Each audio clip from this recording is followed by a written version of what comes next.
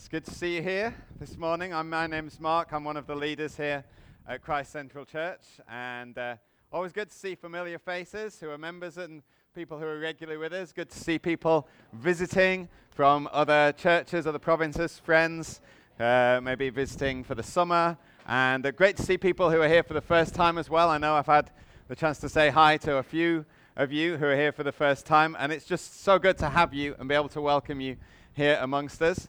I haven't actually managed to speak to this person yet, and they won't speak back, but it's the first time I'll have met Azaria, Sharon.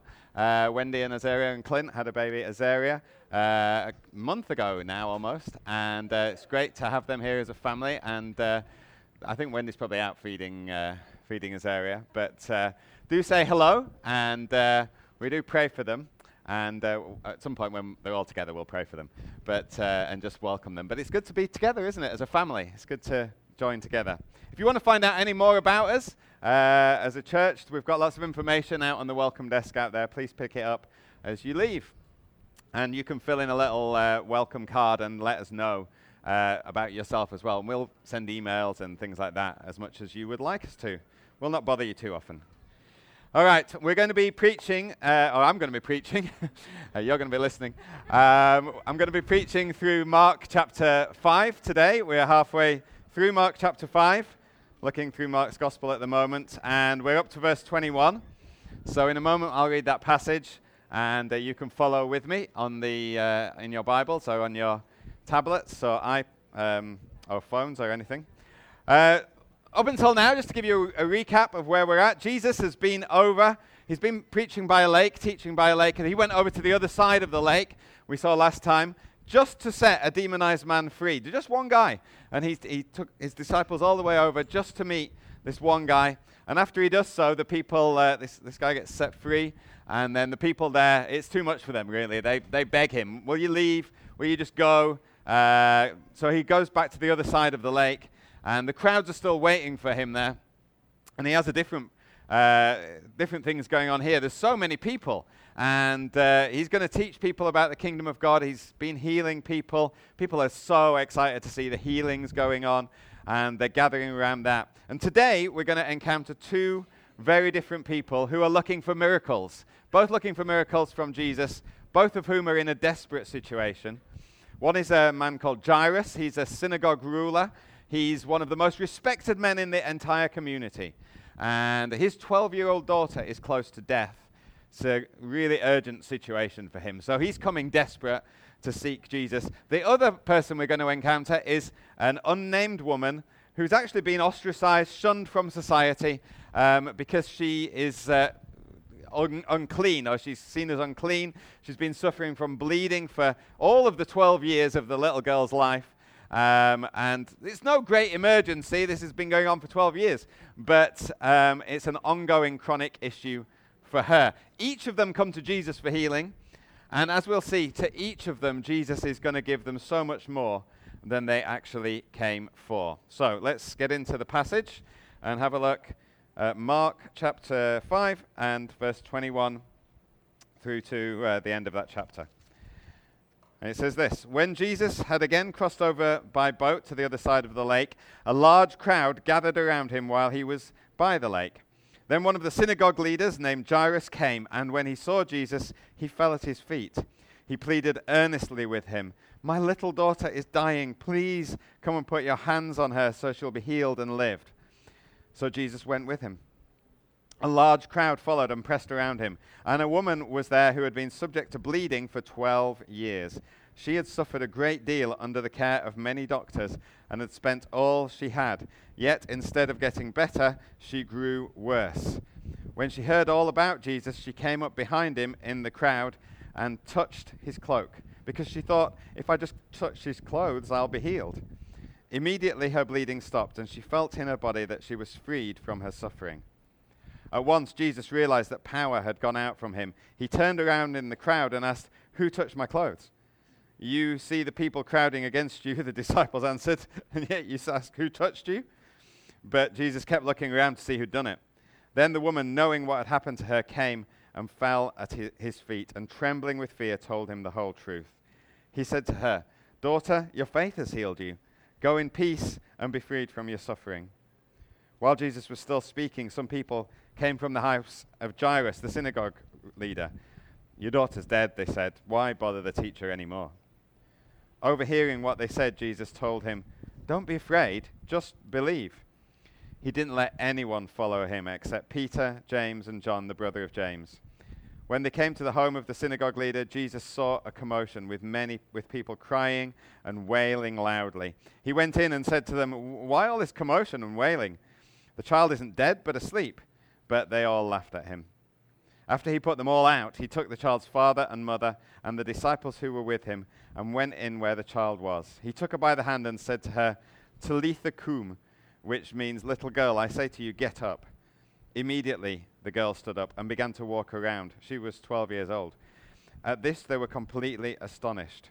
He gave strict orders not to let anyone know about this, and he told them to give her something to eat. All right, so this is what we're going to be looking at this morning, these two people who've come to Jesus. And the first person who came to Jesus, as I said, was Jairus, a leader in the synagogue. Jesus hadn't had the best reception last time he was at the synagogue. Many people were outraged. You might remember he heals the guy with the withered hand on the Sabbath, and a lot of people get offended by that. And it's at that point, it says the religious leaders began to plot and kill Jesus at that point. We don't know if Jairus was one of those religious leaders who was actually plotting at that point to kill Jesus, but his daughter's sick and close to death. So even if Jairus was outraged, offended by what Jesus was doing, at this point he's swallowed his pride and he's decided he's going to go and he's going to see Jesus. And so he makes his way to where Jesus is by the side of the lake. He gets to the crowd. Probably the crowd at that point, if they see him, they would part. Oh, it's Jairus. It's this important person, synagogue ruler. The crowd are parting, letting him through to Jesus. And he falls at Jesus' feet and he begs Jesus, "Please, will you come? Will you put your hands on my daughter so that she might live?" I mean, Jairus had probably seen, as I said, the man who was healed at the synagogue. He would have seen the evil spirit driven out of the man in the synagogue as well. That was another thing that happened. He may have been one of the teachers of the law who was around when he saw the paralyzed man. This was in the house, the paralyzed man who gets lowered through the roof. You remember that one? And he gets up and walks, and Jesus forgives him of his sin. So he's probably been in and around Jesus for a while, and he's seen these miracles, and he's begun to think, well, I've got a sick daughter, and she looks like she's going to die. Well, who's going to help? Well, I think Jesus is the one. I think Jesus is the one who's going to bring hope and who's going to be able to bring healing. Those experiences have built some level of faith, bless you, some level of faith in Jairus. Sorry. Some level of faith in Jairus. He comes to Jesus knowing that there is hope in him for his daughter. And Jesus responds to that.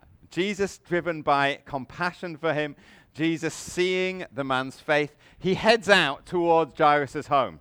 And the crowd all follow him. I mean, the crowd are thinking, hey, we want to see what's going to happen. We're going to see a great miracle. We're going to see the synagogue leader's daughter become well. And so they all go together towards Jairus' home. It's going to be impressive. But at that moment, Jesus' journey gets interrupted because in the crowd, there's a woman. And she's been subject to this bleeding for 12 years. And she's desperate as well. She's spent years seeking help from doctors, and it hasn't helped. It's not very complimentary about doctors. I don't know if we've got doctors here. She'd suffered a great deal under the care of many doctors. Oh dear.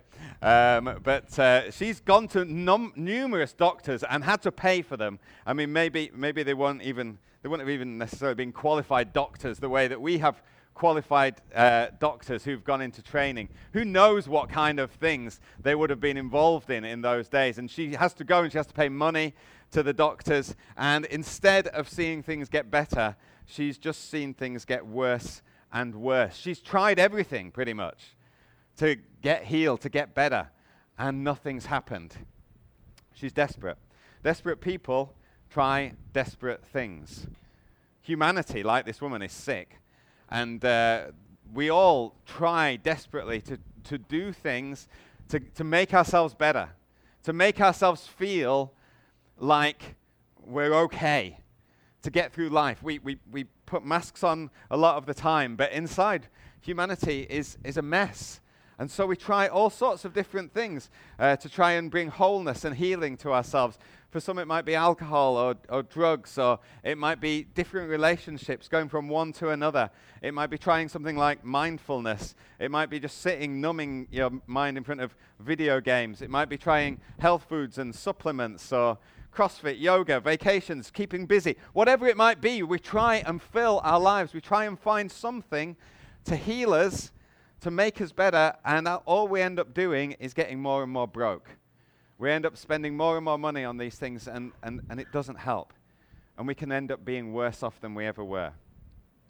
And this woman's really in a bad way. She was an outcast in society because of her bleeding. It would have been seen as unclean, and she would have had no one coming anywhere near her, no one wanting to know her. She would have been empty, and she would have been lonely. And she has nothing left. She's got no other alternatives, but she's heard about Jesus. She's heard about Jesus, and so she comes to him. And it would have been very different to the public way that Jairus came. As I said, with Jairus, people would have seen him coming. Oh, Jairus is here, Jairus is here. Crowd parting, everyone looking, everyone seeing what's going to happen. Really public, the crowd are following afterwards. With this woman, she doesn't want any attention. She thinks, I just need to get close. I'm going to have to sneak up. And if I can just get close enough to touch his clothes, then I know I'm going to be healed. She had faith in Jesus too. She had faith in Jesus too. She had faith that she would be healed. She was kind of combining that faith in Jesus with a kind of magical superstition of the day. It was a superstition in those days that if there was someone who was powerful, if you touched their clothing, that power goes into their clothing as well. So it was this kind of superstitious thing. You're saying, oh, I just need to touch his clothing, and it's going to bring healing today. It's a bit like today when people are hoping things are going to go well, and they say, oh, touch wood, things are going to go well. Knock on wood, you say. We say touch wood in England. Knock on wood. Thank you. It's good to have the translators here at the front. Say, knock on wood. Knock on wood. Well, what's that? That's just superstition, isn't it? But that's what people say. You know, we've got to hope in something. Well, knock on wood. Things are going to go well. So this woman's thinking, I just need to touch his clothing. But she sees something about Jesus as well. I mean, she wouldn't have known a whole lot about what Jesus had been teaching. She probably wouldn't have been able to get very close to him. She just had faith that he would bring her healing.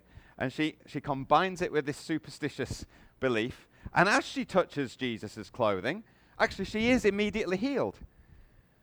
She's immediately healed. Praise God. She hasn't got all her theology figured out. She's not got it all figured out. But she knows she'll find healing in Jesus. And it's interesting, isn't it? Because sometimes that confuses, sometimes that messes with us a bit. We can't get our head around it. You see, God loves faith. God responds to faith. We see it time and time again. Jesus in the Gospels talks about faith and people's faith. And he says here even, your faith has made you well. And we might think, well, if someone's going to see God working powerfully in their life, they must have got it all figured out. They must have got everything theologically figured out. They must know everything about that, everything correct and lined up. Actually, that's not true. We see in the Word of God it's not true. Later on, we'll see in Mark's Gospel, Jesus sending his disciples out to teach and preach and heal people and cast out demons. And he sends them out, and we read about that in a number of the different Gospels. And I think it's in Matthew's Gospel.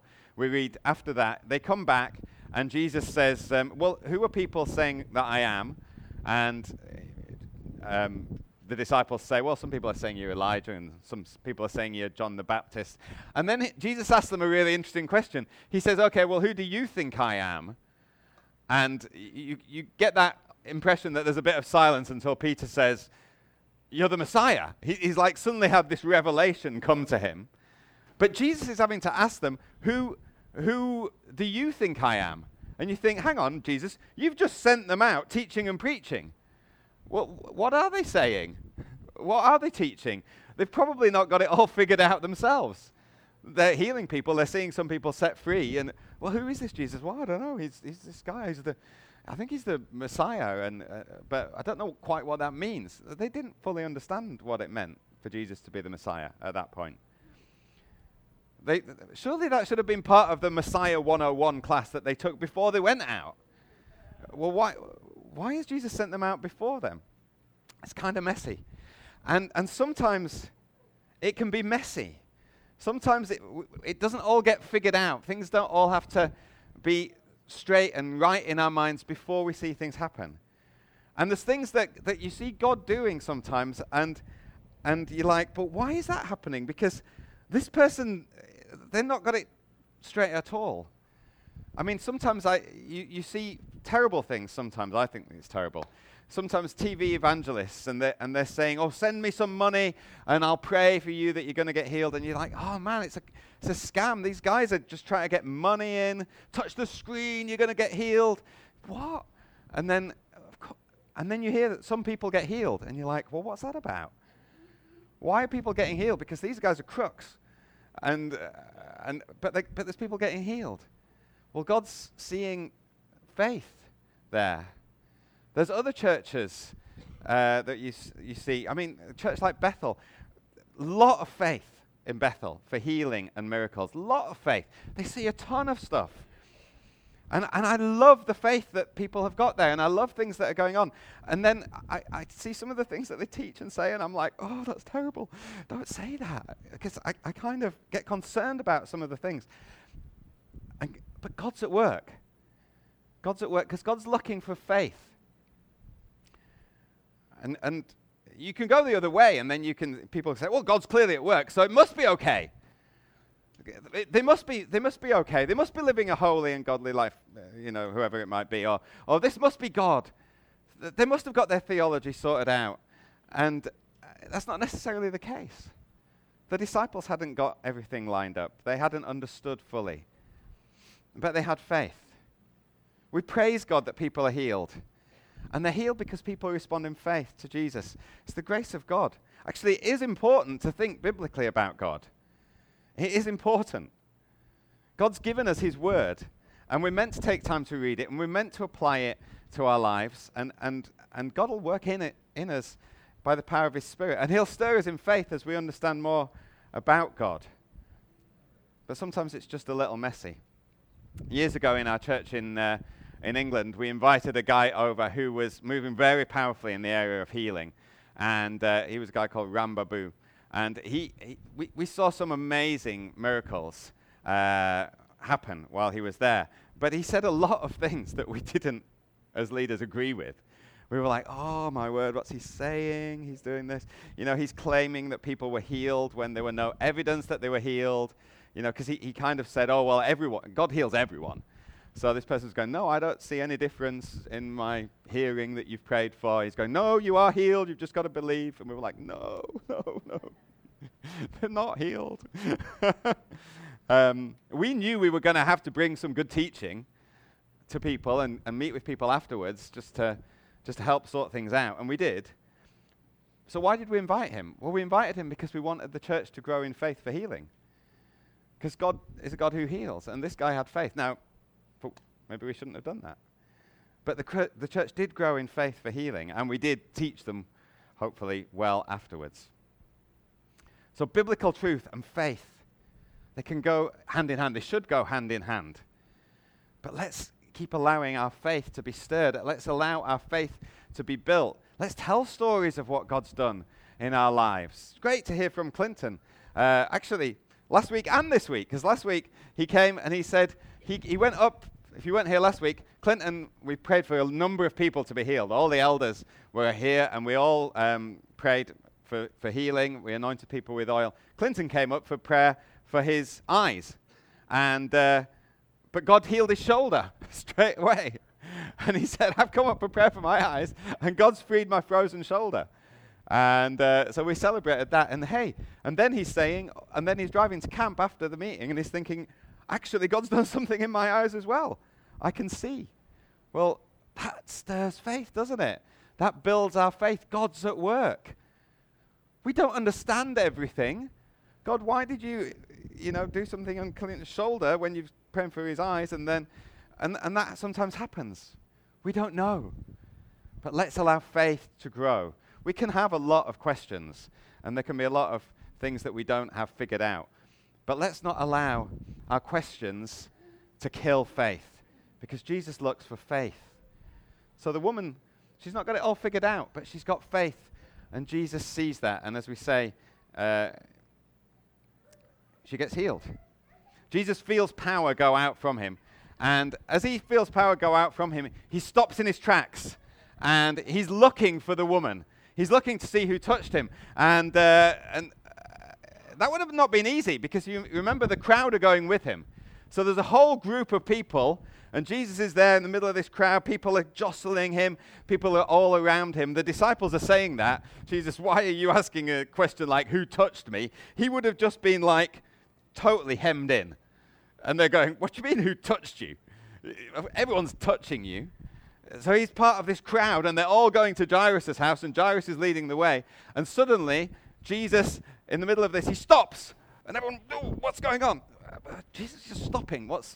It's not always easy to stop when the crowd are taking you in a certain way. I've been caught up in crowds like that before myself. Like I went to a big soccer game at Wembley Stadium, and huge numbers of crowds going in one direction. You don't want to be going in the other direction when the crowd are all heading in the same direction. It's difficult. It takes a lot of effort to stop. Far easier to keep going with the crowd. But sometimes we need to stop and see what God is doing. Sometimes it's important to stop and just think, what's God doing in this situation? See, we all thought we were heading this way. We all thought we were going to Jairus' house, and that's where the miracle was going to happen. But no, the miracle's happening on the journey. There's a miracle happening on the way. And we have to stop and see, well, what's God doing on the way? We can just get fixed on where we think that we're going. We need to learn to discern what God's doing in our lives. And there's always lots going on. But sometimes it's good to stop. We see it in Acts 16, where Paul and his companions, they have got plans to go to a certain place in Bithynia, but it says the Spirit of Jesus wouldn't allow them to go. We don't quite know what that means, what actually caused them to stop, but there was something there that caused them to stop and not go into Bithynia.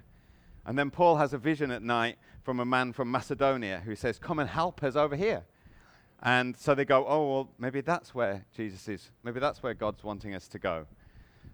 So we can have plans, and we can think this is what God's wanting, and it actually it's something totally different.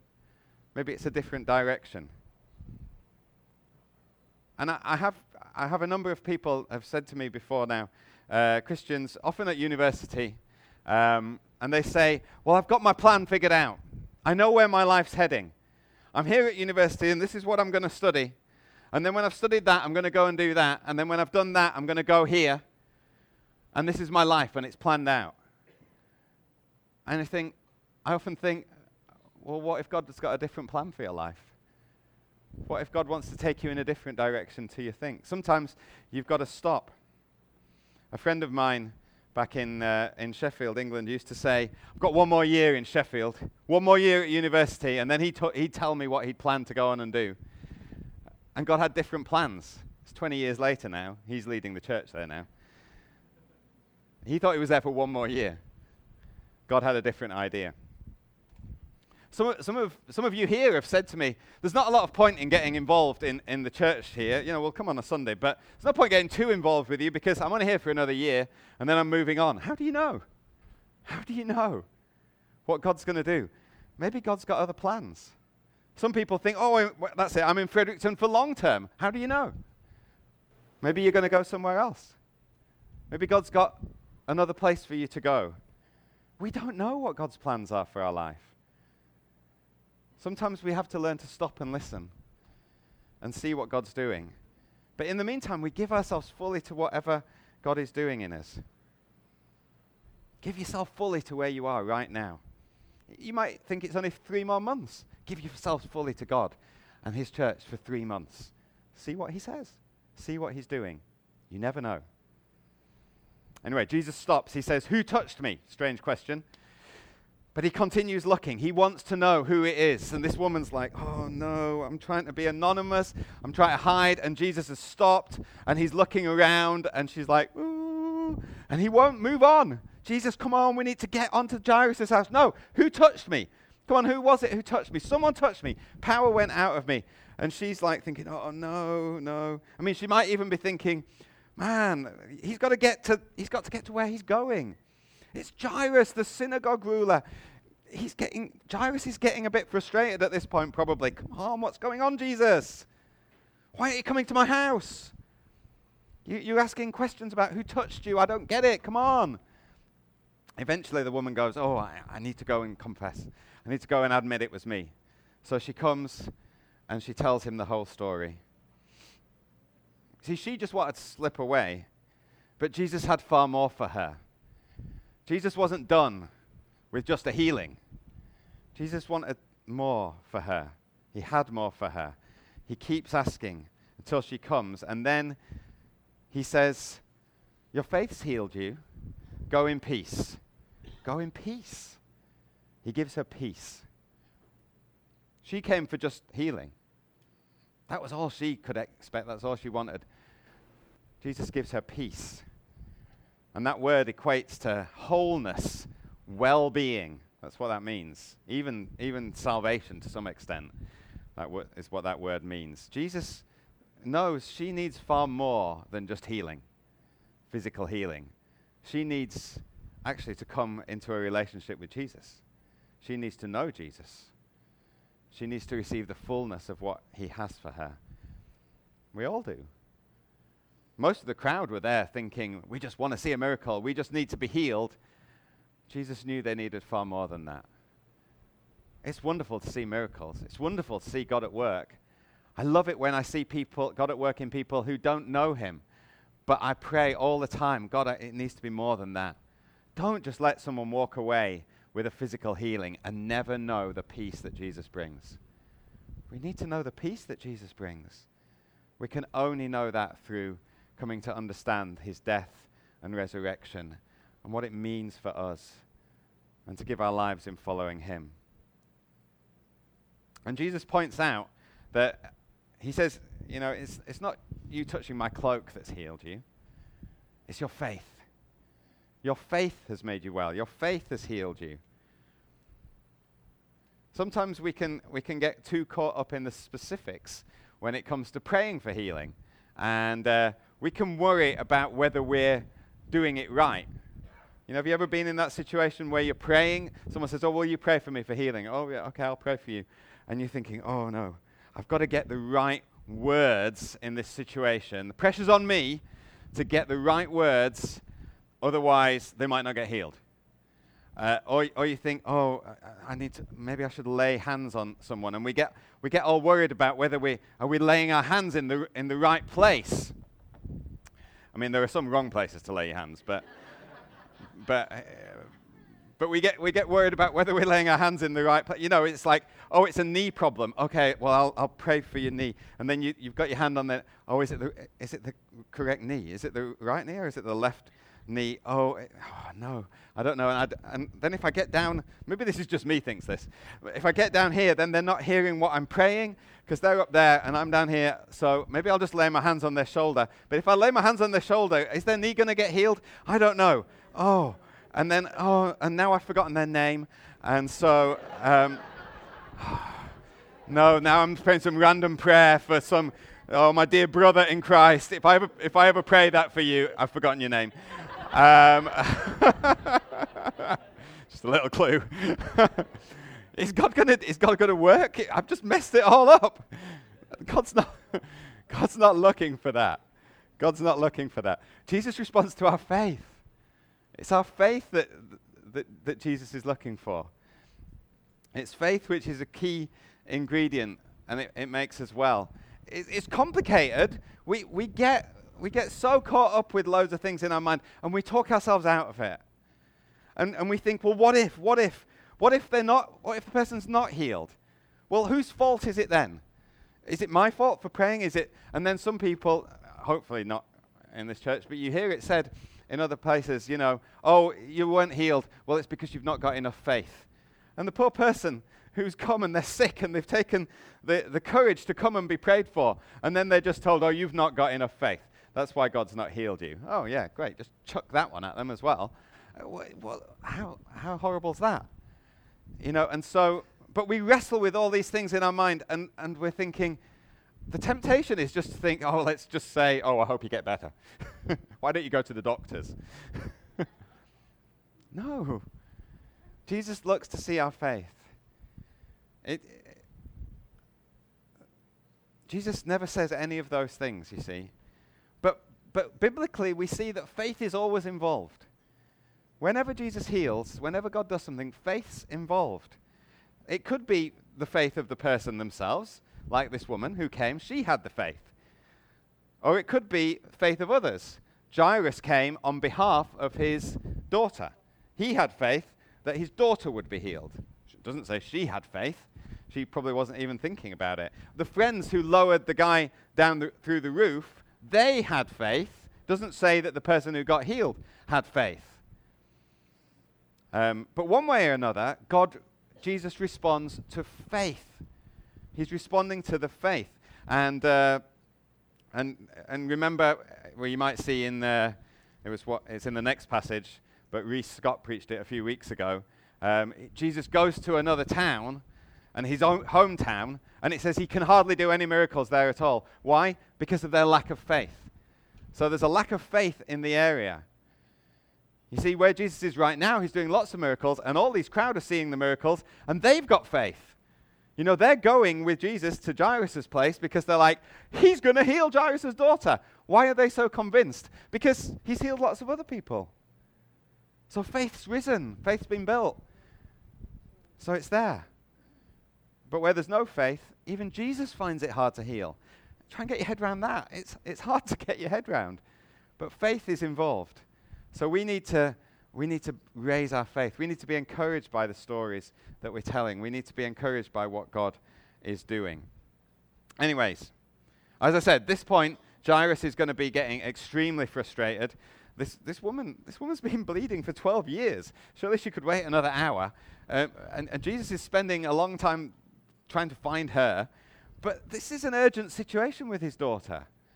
If it was a doctor doing this, we'd be saying this is malpractice. Can you imagine an emergency situation? Someone comes in to emerge. We need the doctors right now. And the doctor's spending time talking to someone who's just been healed already and has had a problem for 12 years. And he's saying, oh, how are you doing with it? Oh, yeah, be good. Yeah. Doctor, you need to come now. This person's dying. Yeah, just a minute. You're like, what the heck's going on? Why isn't he coming over here? Surely Jesus knows how to prioritize. And never mind that it's an important person in the community. It's the synagogue leader. You're having him hanging around. Well, all rules of normal engagement are cast aside with Jesus. He's responding to the rich and the powerful and the influential in exactly the same way as he responds to the broken and the ignored and the downtrodden and the unclean. Jesus isn't favoritizing. We shouldn't either. If Mayor Mike O'Brien was here wanting prayer, I presume he's not. If you are, welcome, Mike. And if he comes up for prayer and he's standing alongside someone else who might have been living on the street and coming in, also seeking God, we don't go to the mayor first. We don't necessarily go to the other person first, but we're all equal before God. Jesus isn't swayed by powerful, But Jairus is like, this is not good, this is not good. And then his worst fears come about. Men from his house come to him with the news he's been dreading. His daughter is dead. And as far as they're concerned, that's the end of the story. That's it. It's too late. All hope's been lost. But Jesus ignores what people are saying, because they're saying, why are you bothering him now? It's too late. Just leave him alone. He's got lots of other people to spend time with. He's got lots of other people who he can help. Jairus, it's too late for your daughter. Jesus hears it. And he says, don't listen to them. Don't listen to what they're saying. What words does he use? He says, don't be afraid, just believe. Don't be afraid, just believe. What's he encouraging Jairus in? He's encouraging Jairus in faith. Just believe. Don't be afraid. Well, what's the biggest enemy of faith? Fear. Fear is the biggest enemy of faith. What if this is going to happen? What if this?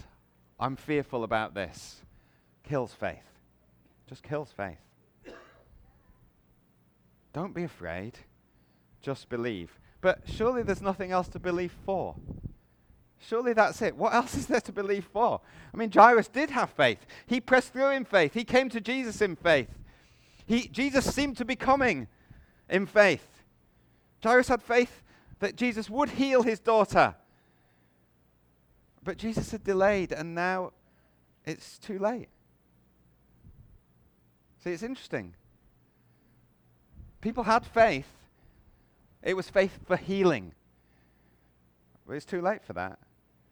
But Jesus was still there. Jesus hadn't gone anywhere. But their faith wasn't in Jesus. Their faith was in this person's going to get healed by Jesus. Do you see there's a slight difference? Our faith is in Jesus. We're to have faith in Jesus. We don't have faith in anything else. Oh, I have faith in... Some people I've heard say, I have faith in faith. What does that mean? I have faith in faith? More people say, I have real faith in prayer. Prayer changes things. I know what they mean. I have faith in the power of prayer. It's God who changes things. Prayer doesn't change things. Prayer is our way that we come to God. But it's the power of God that changes things in people's life, not the power of prayer. It's not us praying. Otherwise, we start thinking we have to pray the right words. We have to get it right. We have to be in a good place with God. No, we don't. It's God. It's Jesus. We come to him. We don't have to worry about getting it right. We don't have to worry about whether we pray long prayers or short prayers, or whether we say it loud enough. You know, if I command this sickness to go in Jesus' name, and I need to say it louder so it will go, because this sickness is clearly a bit deaf. And, we've got to get it right. No. Doesn't matter. It's faith in Jesus. Faith in Jesus. Prayer is asking Jesus to do something, believing that he is both able to do something and also willing to do something.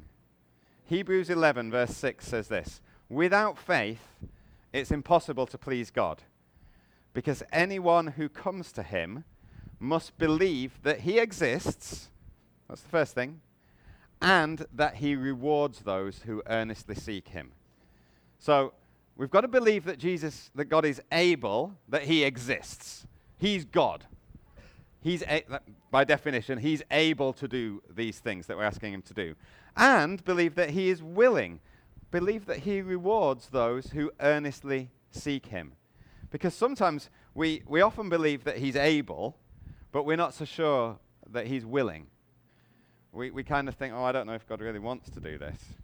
So we end up praying prayers, and we say, okay, God, I'm going to pray for this person, and I pray you break into life. And God, you can do this. You can do this, God. Well, yeah, God's God. He can do it. We know he can do it. Is he willing to do it? We're sometimes not so sure. But let's come in faith, believing that God is able and he rewards those who earnestly seek him. Does that mean everyone's going to get healed? No. So we wrestle with these things. But you know what? It's better to wrestle with these things than just to back off and just go, so I'm not even going to bother praying for people to get healed. Well, no one's going to get healed then, because we're not coming to God in faith. So we come to God in faith. And sometimes things don't go the way that we think they're going to go. Jairus came in faith. His daughter didn't get healed. Sometimes things happen like that. Jesus, we looked at it the other week when I was preaching through Exodus. Sometimes God's got something different planned. Sometimes God knows something that we don't know. And we have to just trust God in that. Jesus had got far more planned for Jairus' daughter than a healing.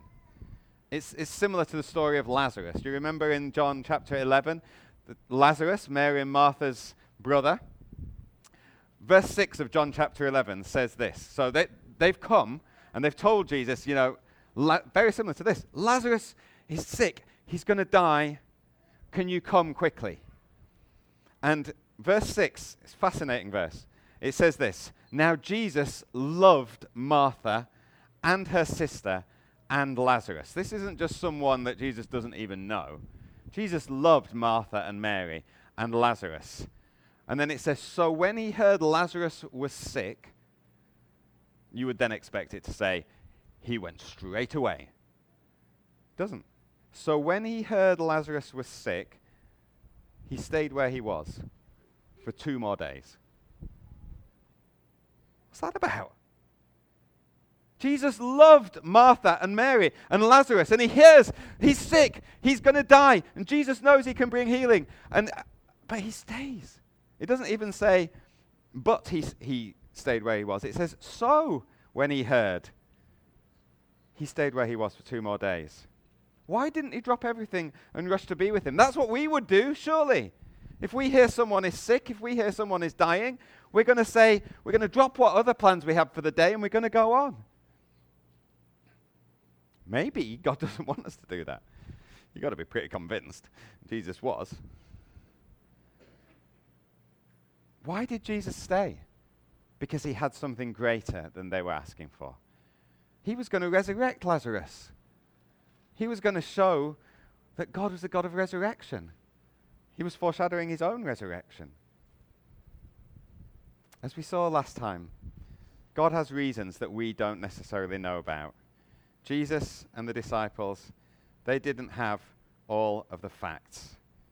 Mary and Martha didn't have all of the facts. Jairus and the crowd didn't have all of the facts. And God says to us in those situations, when it looks confusing and it looks as though God hasn't come through for us, don't be afraid, just believe. Don't put all your hopes in it working out this way, because God might have a different plan. You can trust God. God is a God who exists, and he loves people, and he desires to bless and reward those who earnestly seek him. Don't be afraid. Just believe. You can trust in Jesus. A number of months ago, we said, it was probably end of last year, we talked about launching a kids club, which we're going to do begin in September into different communities around Fredericton. Really wanting to bring Jesus' love and hope to a number of families. And we felt in the planning of that, we needed someone to really help us spearhead that and to lead it and to run it. And there was a young woman in England called Gemma, and we asked her if she would come and lead it, and she said yes. And it just seemed so right. And we prayed about it as a church, and we were like, this is great. It's so right. God's going to have this come about. And then she talked to her church, and they felt it was right too. And she said, okay, we just need to get a visa. What do I need to do? We found out the way to get a visa was to, she had to submit her name in this kind of pool of people who are then randomly picked out by a computer, and they get invited to apply. And there were 5,000 spots, and there was about 6,000 people wanted the visa. And so, but we were like, it's okay, because God wants her here. We all sense that it's God. And so, God, you're going to get here, and it's going to be amazing. And time went on, and people are getting picked out. And as people get picked out, more people were applying. So the number of people stayed around 6,000, and it wasn't a priority system, it was random.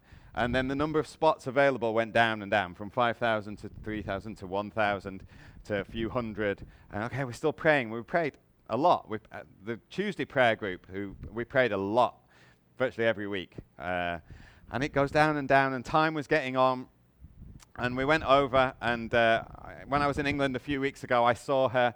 And she'd been wrestling with this, because she was like, I know God want me to come. And she's like, I just don't always understand it. She said, I've always wanted to come and do this in Fredericton. I felt I had to wait for God, and I felt God then gave us the green light, and it seems like now it's still not happening. But she'd actually got to a better place. She'd been through a tough time, but she got to a better place of, I've still just got to trust God. I was like, how many spaces are left? She goes, 7. Oh, okay, that's good. Keep pressing in. Trust God. We'll keep praying. And seriously, I'm like, ooh. So we're praying. It got down to 5 this week. She called me on Wednesday. She's got the visa. She got one of the 5. There was 5 left.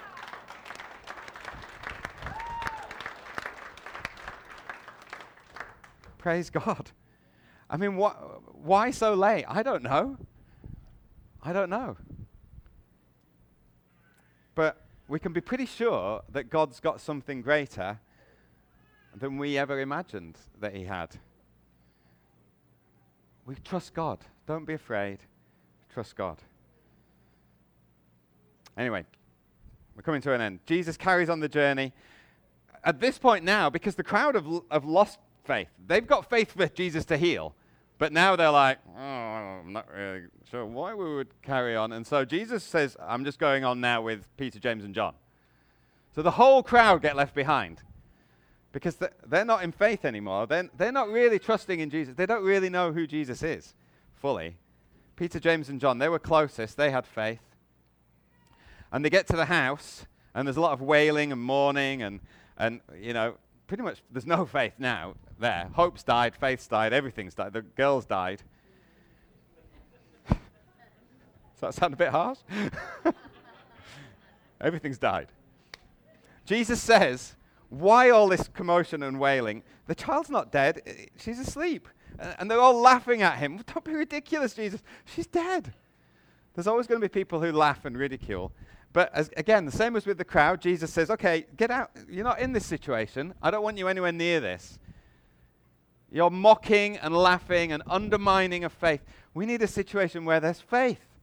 We need faith in the room. Sometimes it's good to do that. If we're praying for something, and sometimes it's better not to have too many people, because you want the people where faith's high, rather than the people who are like, we'll see what's going to happen then. I don't think anything's going to happen. All right, you just go home. We'll pray. So the parents and a few disciples go in. Jesus gently takes this girl's hand. He speaks to her to get up. Talitha Kum, young little girl, arise. And she does so. And it's amazing. He's raised her from the dead. And then like really practically, you can imagine everyone's just going, ah, what's going on? And Jesus is saying, should someone give her something to eat, maybe? She's going to be a bit hungry. See, he's ever practical. Amazing. Jairus, the synagogue ruler, and this unnamed woman, they both come to Jesus. And for both of them, he gives them something more than they were expecting or asking for. They both look for healing, but the woman wanted healing and then just to slip away. Jesus wanted her to have his peace and fullness of life. He wanted a disciple, really. He called her back. Jairus wanted a healing. He ended up with a resurrection and an incredible demonstration of who Jesus was, because it's God who raises the dead. And so he's seeing, this is no ordinary man. This is God. This is God who raises the dead.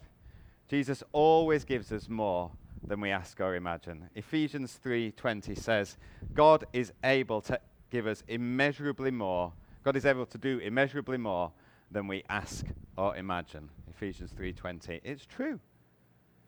We can ask certain things, we can imagine certain things, and God says, I can do far more than that for you. And he always has, and he always will. And so we might get confused about things, and we might not be able to figure it all out, and we might not have our theology all correct, even though we seek to understand God more and as well as we can. And we might not be able to figure out and understand why there are delays and things haven't happened the way that they have. And we might expect to be in one place and end up in another, or to receive one thing and receive another. We might be praying for our eyes and receive a shoulder healing. Who knows what God is going to do? And God's done both, because it's immeasurably more than we can ask or imagine. God never fails us. He doesn't fail us. We don't need to fear. We just believe. We just believe. Let's put our trust in him. Let's believe in him. Let's have our faith in him.